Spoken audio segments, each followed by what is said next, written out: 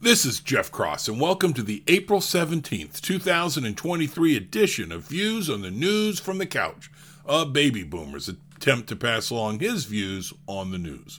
Quick hitters. Mike Pompeo decides not to run for president.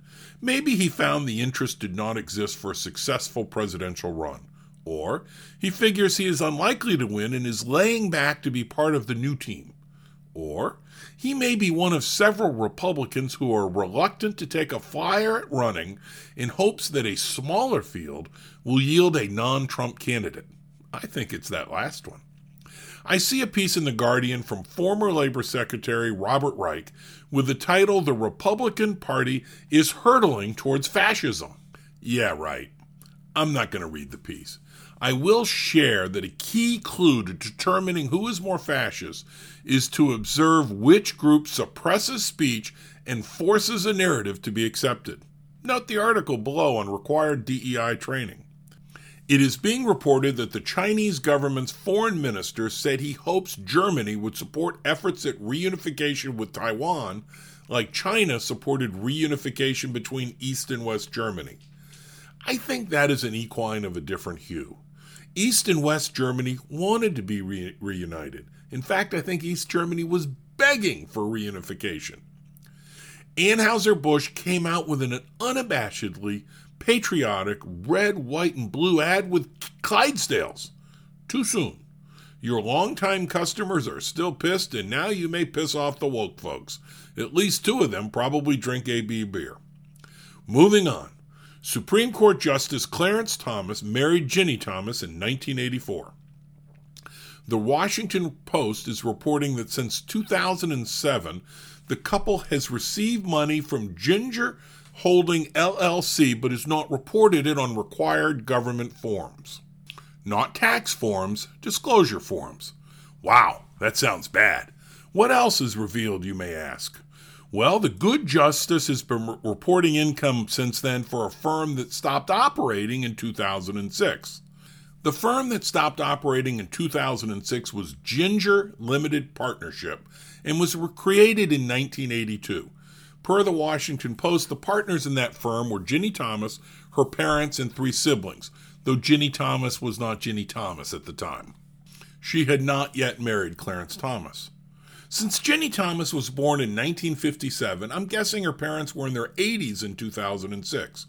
Maybe they died and it was deemed appropriate to dissolve the old partnership and start a new one. Maybe there is something deep and nefarious going on, but I doubt it. I really doubt it. Sounds like on the disclosure form they kept reporting the income as received from Ginger Limited Partnership and not the new firm of Ginger Holding LLC. If that is the case, then the Democratic-controlled media should be embarrassed. Not because they are blatantly biased. We know they are blatantly biased. But because they suck at it.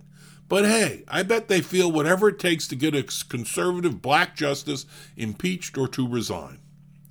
I linked to a Fox News article by Taylor Penley titled, "Teachers Ordered by Obama-Appointed Judge to Pay $300,000 After Opposing DEI Training, Unprecedented Ruling."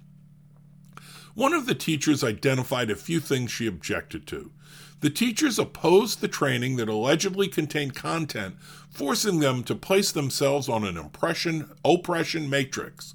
And since they are white, the only options involved saying they were racist. Force them to expose personal details. The training said, quote, "If we believed in a colorblind America, it told us that we are white supremacists, and it really just felt like there was no hope and that the wheels had come off the bus of what our job as educators was." They claim they were forced to say speech that they disagreed with. The teachers sued for $1 as they did not want money. They just wanted not to have to take the course as written. They lost and were told to pay over $300,000 in attorney fees to the opposition.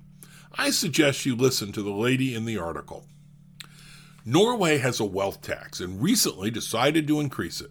My understanding is the local government can tax wealthy people, though the threshold sounds more like middle class to me, up to 0.7%, and the national government taxes at 0.3% for the middle class and then 0.4% of wealth for the truly rich. Not income, wealth.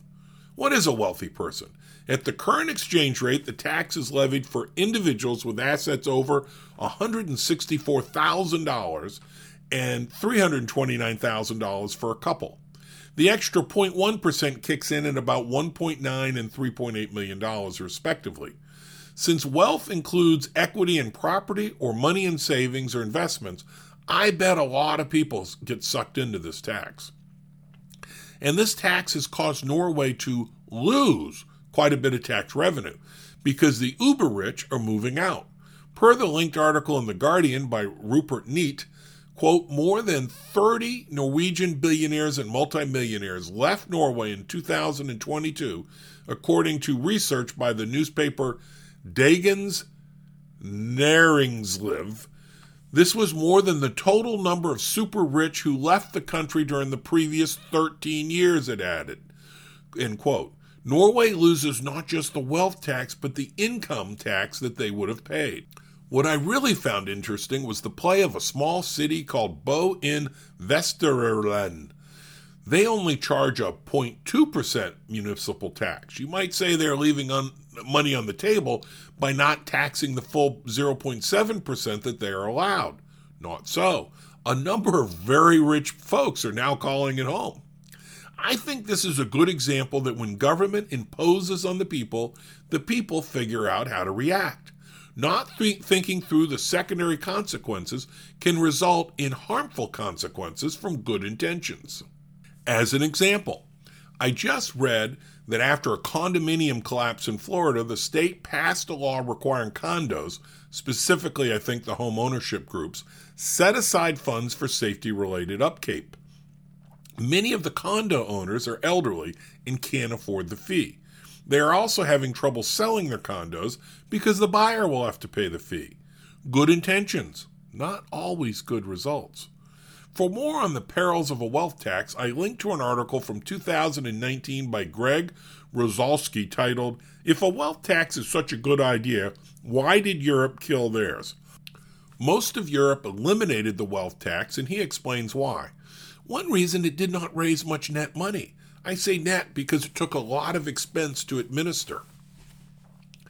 A 21-year-old private first class was arrested for allegedly leaking classified documents. Admittedly, I am a skimmer so far on this subject, but then I bet most of the folks who are talking about this subject are similar to me. A few points.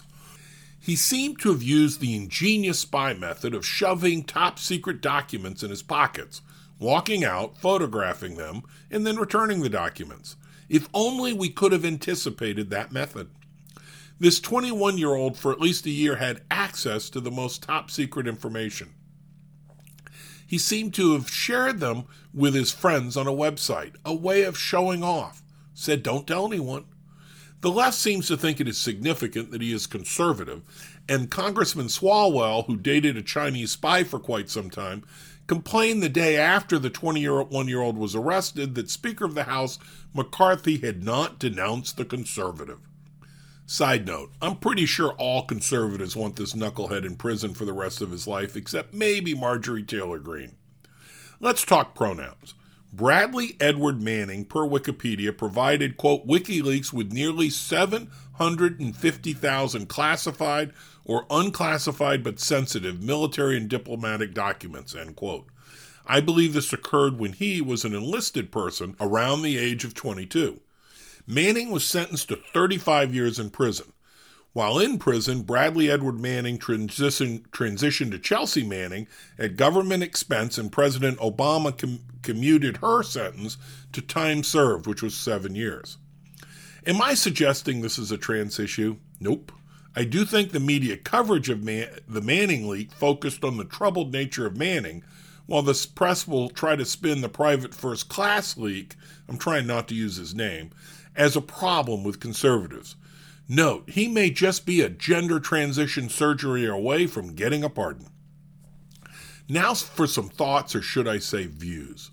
Both Manning and the private first class were knuckleheads. Manning may have been worse since clearly Manning's intent was to broadly distribute the information. And note, I'm saying Manning's name because it's widely known. I'm not clear exactly what information was leaked, but I'm guessing people will die because of these leaks. People in Russia or China who are United States assets. We will have trouble recruiting new assets. And those countries will know their codes had been broken and we will no longer receive solid intelligence. And our allies will be less likely to share information with us because we suck at handling it. Let me repeat, people will die. While I blame those two and am very comfortable with housing them rent-free at Leavenworth Prison for many years, they are not truly the ones I blame. How on earth could we give access to all this information to 20-year-old kids? They are by definition knuckleheads. And regardless of their age, how on earth could the information be guarded so cavalierly? If a Republican were president, then this fiasco would be laid at his feet. Since a Democrat is president, I guess it should be laid at his feet. But it won't. The compliant and biased press will protect Biden and act like Fox News is partisan in their attacks on him, which they are. I may surprise some of you, but I don't blame Biden for several reasons. One, systems take a long time to be put in place. I doubt the situation was any better during the Trump administration. I'm fine with bipartisan blame. Blaming one party on something like this contributes nothing. Two, way too many people have access to this information. That has been true for years. Three, document control must suck, both with physical paper and electronic files. Four, I'm guessing protecting classified information is not a priority. To flail a dead horse, it was clear that Hillary Clinton was using a private server for government emails, and that included classified information.